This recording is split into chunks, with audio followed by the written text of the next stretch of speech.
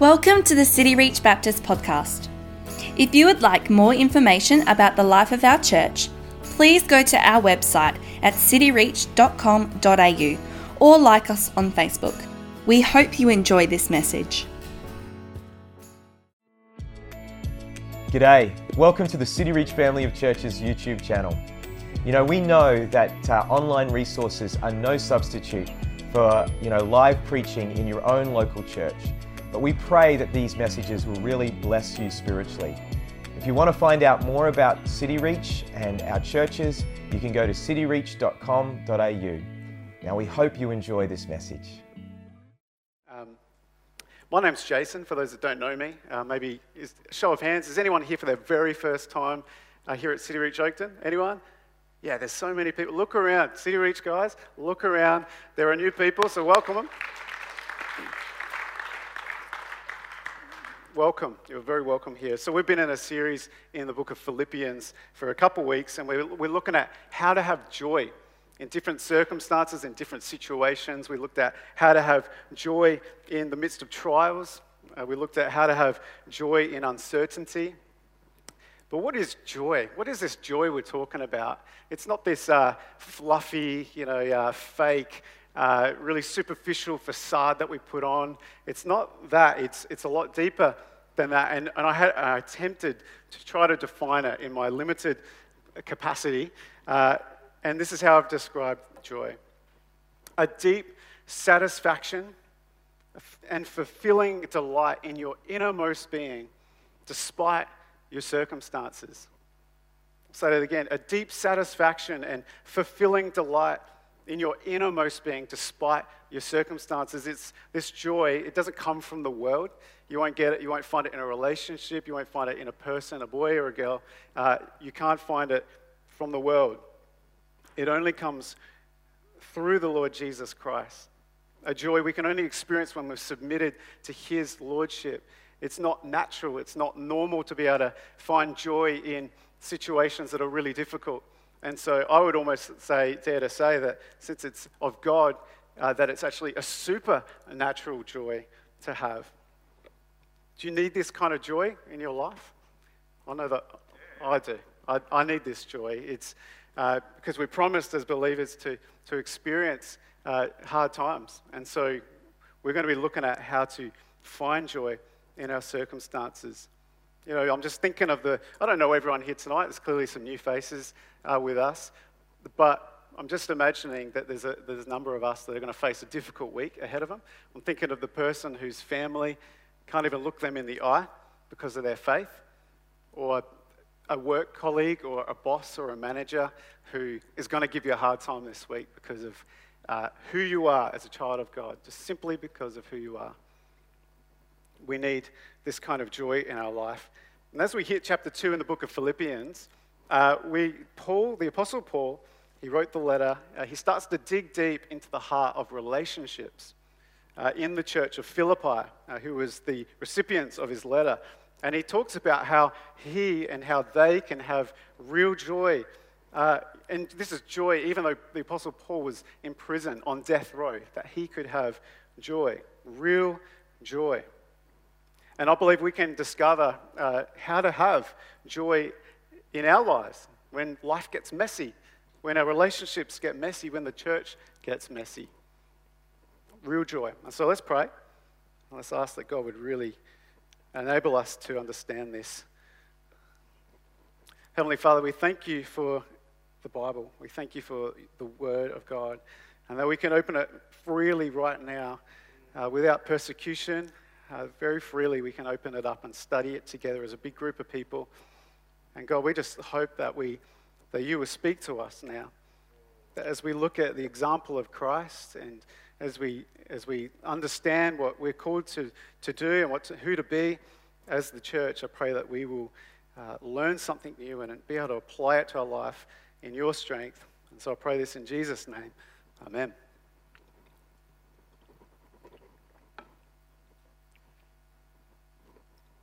So let's, if you've got your Bible and you've already opened it up to Philippians chapter 2, we can't get too far reading it together again because the chapter starts with the word so.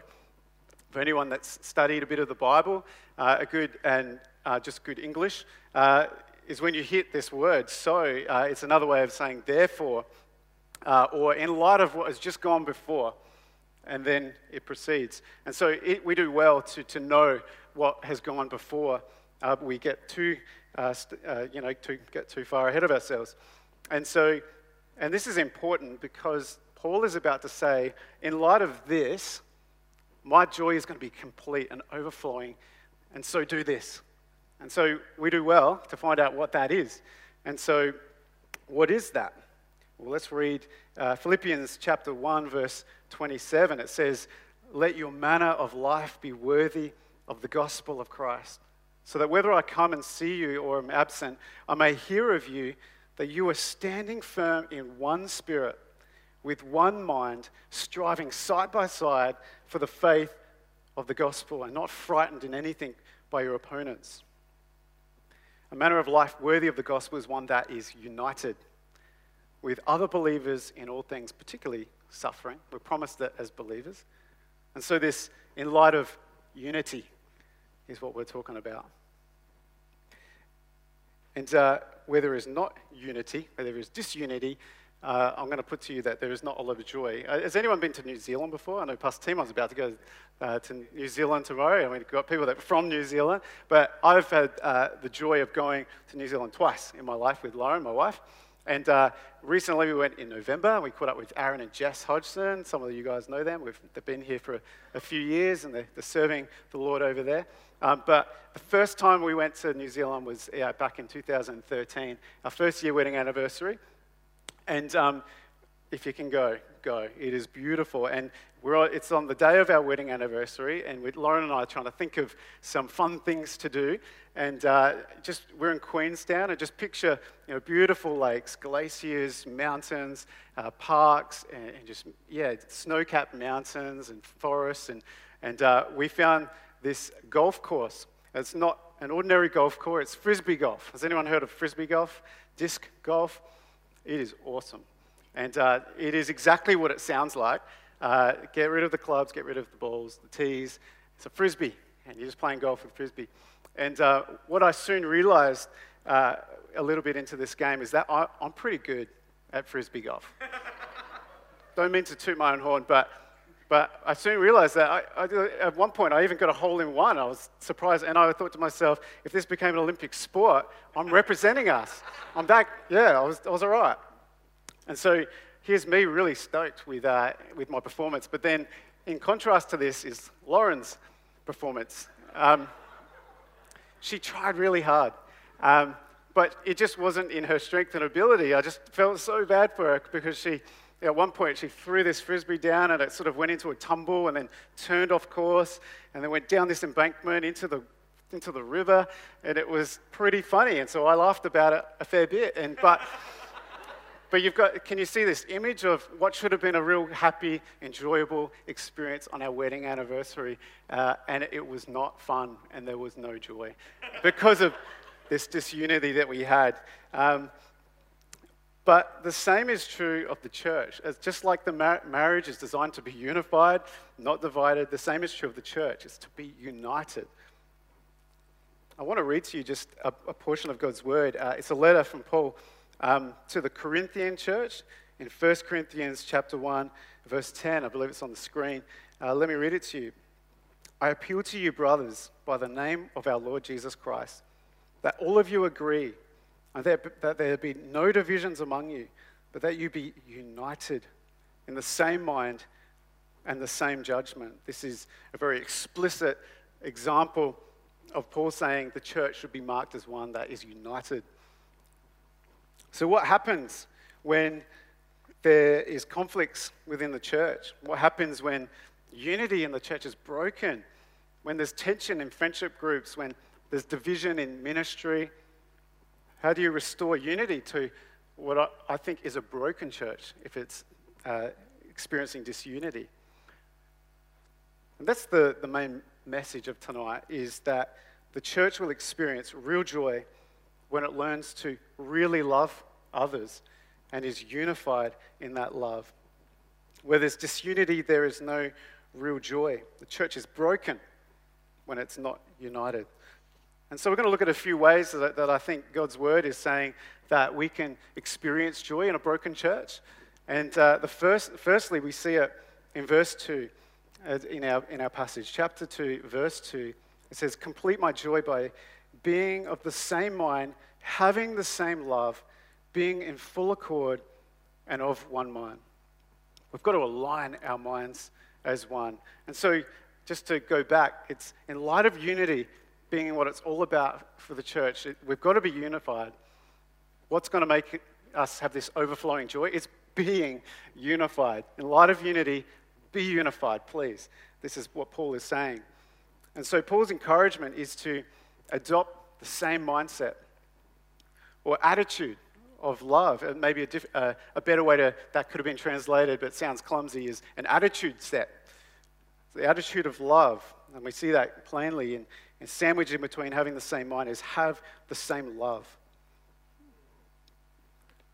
This is what will bring us true joy. And why is that? Well, aligning our minds brings us joy because isn't it just truly satisfying when you know your conduct and your actions are exactly how they should be? There's this satisfaction that comes from obedience. And Paul's joy is overflowing as he hears of the Philippian church living according to the way God has designed them. Maybe you're in conflict with someone right now. Maybe someone at church. Maybe conflict with someone at Thrive or in youth group. Maybe Oasis. Maybe you're avoiding them. And we've learnt this morning, Pastor Graham just shared so beautifully from God's word that you need to be reconciled with them. We need to be peacemakers, as we've learnt in our morning series. Go reconcile with them. Be of the same mind, the same love. God delights in our obedience, which I think does give us this deep satisfaction, this fulfilling delight. What does this same mind, same love attitude look like? Well, we're going to read verse 3. "Do nothing from selfish ambition or conceit, but in" what? Humility. "Count others more significant than yourselves." So the second thing that I believe the church is called to do, to experience this joy in a broken church, is to be humble. Just a few definitions of humility that I found on the internet from dictionaries is freedom from pride or arrogance, the quality of having a modest or low view of one's importance. I think the Bible gives us a much deeper understanding of this, and I think there's a few distinctive marks to someone that is humble. And firstly, as we saw it in verse 3, it's that being selfless. Do nothing from selfish ambition or conceit. In humility, count others more significant than yourselves. Count others more significant than yourself. This love is about treating others as worthy of being served. It's this beautiful shift in our mind of just looking at a brother and sister and saying, you are worthy to be served, and I'm going to serve you because you're worthy. And to contrast that, it's not doing anything in a way that desires yourself to come out on top. You know, saying things like, they earn this much, so should I. They have things, nice things, and so should I. It's putting that attitude away. It's not hoping to gain accolades and reward, not seeking to step over people to succeed, but rather making yourself low beneath them and seeing them as more worthy to serve. And this word conceit is more about this being a sore loser. You know, when things don't go your way, when you don't get the things that you selfishly desire, and having this attitude of, you know, taking pleasure when something bad happens to someone. Like, did anyone used to watch Funniest Home Video show where, you know, the dad's asleep on the couch and the kid jumps and gets him and prevents him having a little brother or sister? It's just, you know, taking delight in something that bad happens to someone. so that we are to be selfless people in our humility. And secondly, verse 4, let's read. Let each of you look not only to his own interests, but also to the interests of others. And so the second distinctive of someone who's humble is someone that is a servant. Looking to the interests of others. The word interests, and I'm going to bore you with original languages and things like that, but the word interest isn't really in there. We kind of put it in there. It's another way of saying things. And so it's like, it's a bit of an open, has a bit of an openness to this passage. It's, don't just look to your things, the many things. Don't look to your house, your family, your job. Look to others. Put off selfishness and prideful pursuits. And of course, the key word in this passage is others. Who do we focus on? Others. Who did Jesus, in his ministry on earth, who did he focus on? Others. I want to read to you Mark 10:45. It's a beautiful example of this. For even the Son of Man came not to be served, but to serve, and to give his life as a ransom for many. Jesus was others-minded. He served humanity. He made himself low. How easily we can fall into this trap of self-entitlement. I deserve to be served. Jesus was not like that. And the beauty of the gospel is that it frees us from this entitlement to be served as we look to Jesus, his example. We follow Jesus' example of being a servant. Being a servant of others is beautiful because when we serve others, we serve Jesus. And that brings much joy. It's kind of dawned on me today as I've been preparing. It's just that beauty of serving a brother and sister in Christ is serving Jesus. It's beautiful. Who could you serve this week? Is it your spouse, your teacher, your boss, a peer? Who could you serve? Seriously consider, who could you serve? And knowing that as you serve them, you are serving the Lord Jesus. It's not just figurative language, you're literally serving the Lord Jesus in that beautiful act of service. So we've looked at the need to be selfless and a servant. And thirdly, we look to the example of Christ in his humility, that which is sacrificial.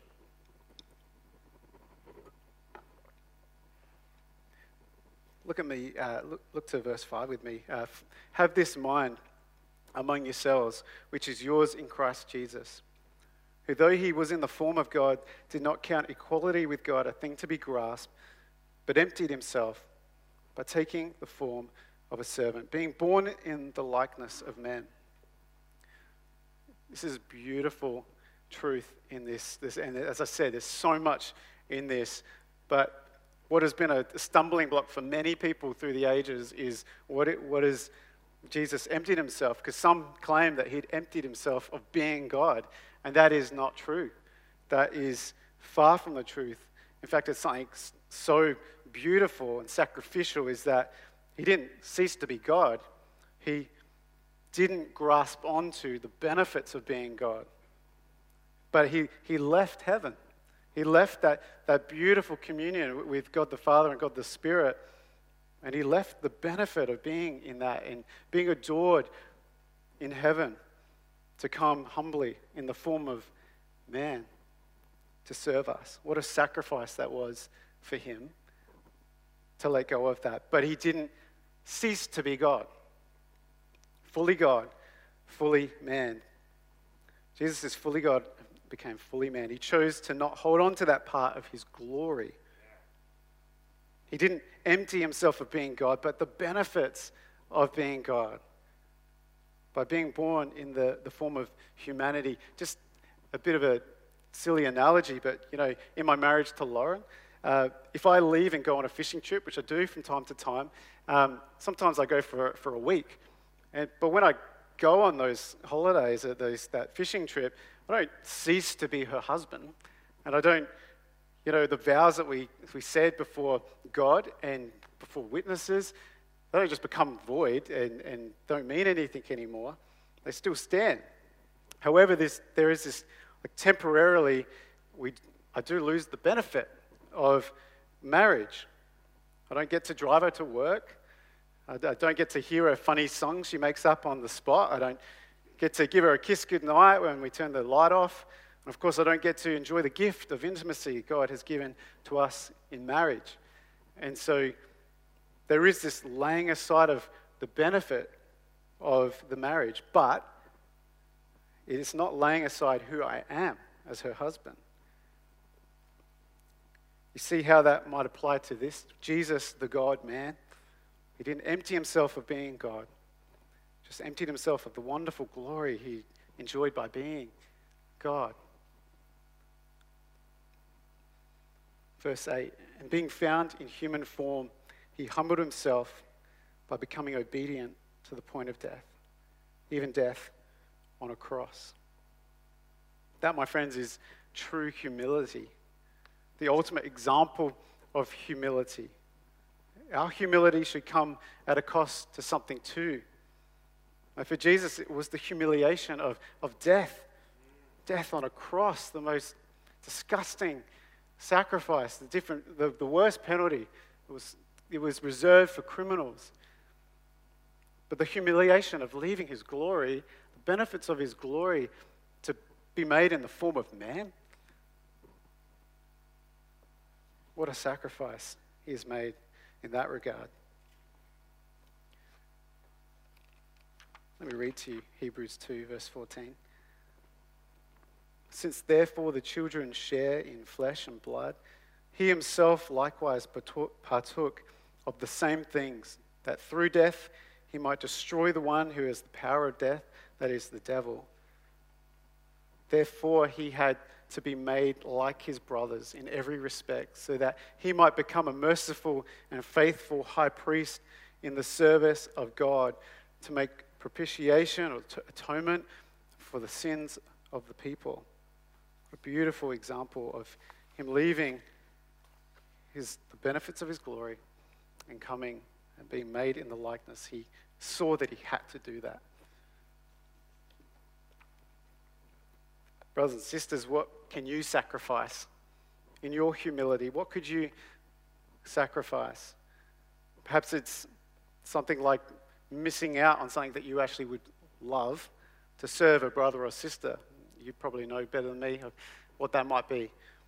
Maybe it's doing something that isn't very enjoyable at all for you, but blesses the one you're serving. It might be going along to a bridal expo, guys, with your loved one. Maybe it's spending time with a hurting member of your community group, and that could be draining, but it's sacrificial. Maybe it's giving up a Saturday morning to serve alongside Lou George and the legends at Workday.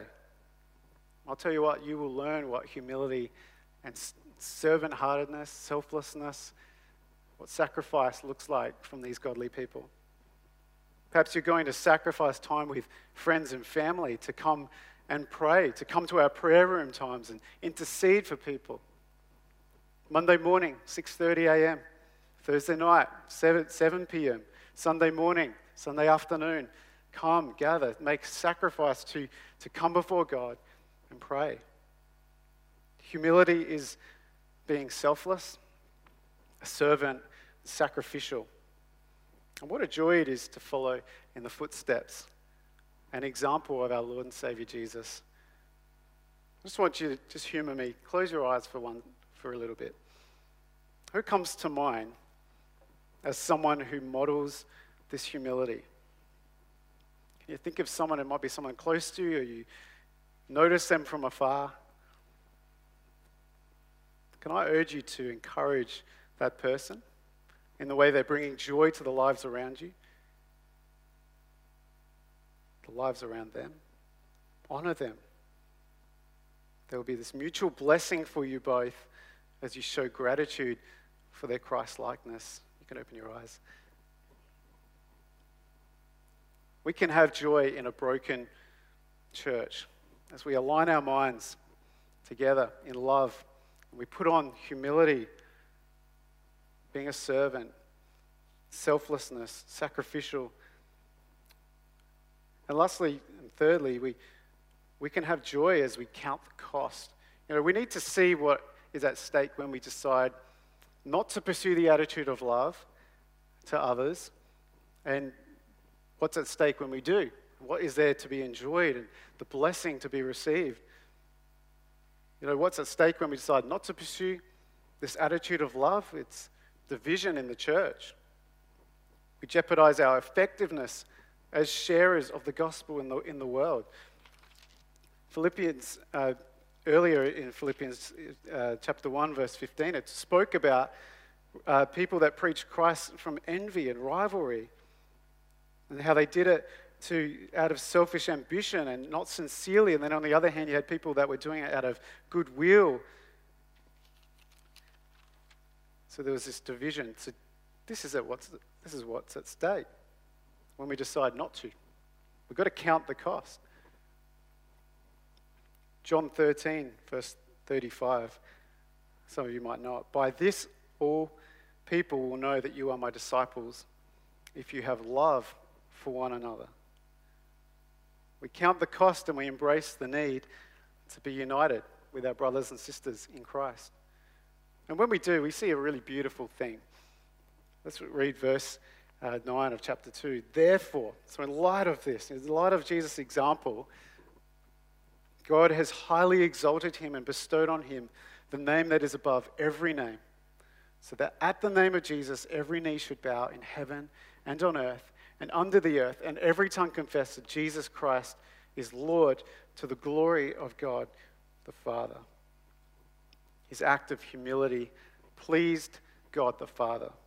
Jesus' humility was exalted by God the Father. He delighted in the work of his Son, and we should delight in him too. But what is possibly just as profound and delightful for us, those who have surrendered their life to the Lord Jesus, of course, since we are in Christ, we too anticipate a resurrection and exaltation with Christ one day. We long for the day when we won't suffer persecution, of course, and the times where we endure tensions, we long for that to be gone, particularly within an imperfect church. But in the meantime, we live day by day practicing humility, being refined in our faith, and it pleases God. Verse 12, therefore, my beloved, as you have always obeyed, so now, not only as in my absence, but much more in my absence, work out your own salvation with fear and trembling. For it is God who works in you, both to will and to work for his good pleasure. Work out what God has worked into you. And this isn't talking about this initial justification, coming to faith, but this is rather talking about our ongoing work. The word for that would be sanctification, this ongoing work. And when we live out what God has worked in us, it actually pleases God. Isn't that beautiful? I hope you haven't heard a message tonight of just do these things and like legalism, just do these things and God's going to be happy and you'll be right with God. It's actually not what I'm saying. I'm sorry if that's what you've heard. It's actually the opposite. I'm saying Christ has worked on our behalf. And once we are made a new creation in him, through repentance and surrendered our lives to him, we enjoy the benefit of his righteousness. We enjoy the benefit of his obedience. But what is truly special is that we get to live in obedience to God now. And it pleases God the Father. And I don't know about you, but that gives me a bit of joy. That gives me joy. So what's your joy like in the body of Christ right now? This joy can only be experienced as those who have surrendered to the Lord Jesus. Am I aligning my mind to the rest of the body of Christ? This is a challenge for me. Am I humbling myself by becoming selfless, a servant, sacrificial, Am I counting the cost of doing so and not doing so? Where are you in your joy with the Lord right now? And what kind of church could we be? What kind of youth group could we be? And what kind of young adult community could we be? What kind of community groups could we have? What kind of families could we have? Husbands and wives, what could we have if we just put on this attitude? I hope we will be the kind of followers of Christ who align our minds with one another, who humble ourselves and count the cost of doing so. And it's my prayer that we would embrace this. And I truly believe that the church will experience real joy when it learns to really love one another, just like Christ has loved the church and humanity. Our vision as a church is to bring glory to God, joy to the city, and we want to bring joy to the city, don't we? And we've got to be united. What's at stake if we're not is our effectiveness to boldly go out of this room and share the gospel with those around us. And so I implore you to consider this passage, consider the teaching. I know that my words are foolish, they're few, there's so much more in this, but we must be selfless, we've got to be servants, we've got to be sacrificial, we've got to be humble, we've got to love one another, and that's where it starts. We've got to love one another. So we just stand with me, and we're going to pray and ask that God would just bed this into our hearts right now. God, thank you for your word, and it is so powerful. And God, I just hope that you will be just still working in each and every person in this room beyond this time together. That even as we step out and enjoy a meal together out in the terrace, that you would be speaking to us, we'd be considering the unity that we have with one another and the ramifications of experiencing disunity in this place. God, we just so hope to be united as one body. And we so just want to model the humility of Christ, that of a servant, someone that was selfless and sacrificial. God, this is serious stuff. And so I just pray for my brothers and sisters here tonight that they would consider this. You keep ministering to us by your Holy Spirit, and God, change us. May we be more like Jesus. And as we sing this last song, as we respond now in praise, it is our prayer that we would become more and more like the Lord Jesus, the one who perfectly modeled this. We pray this in his name. Amen. If this has been brand new, you've never come to church before, you don't even know you've never looked at a Bible, the Bible in front of you, take it home, read it this week. Keep reading the book of Philippians. But if this just isn't making any sense, but there's something going on right now and you're not really sure, you're feeling a lack of joy, do talk to us. Come to the front. Come talk to Pastor Timo. Talk to Lauren, myself, other leaders in this place. We'd love to talk to you tonight. God bless you.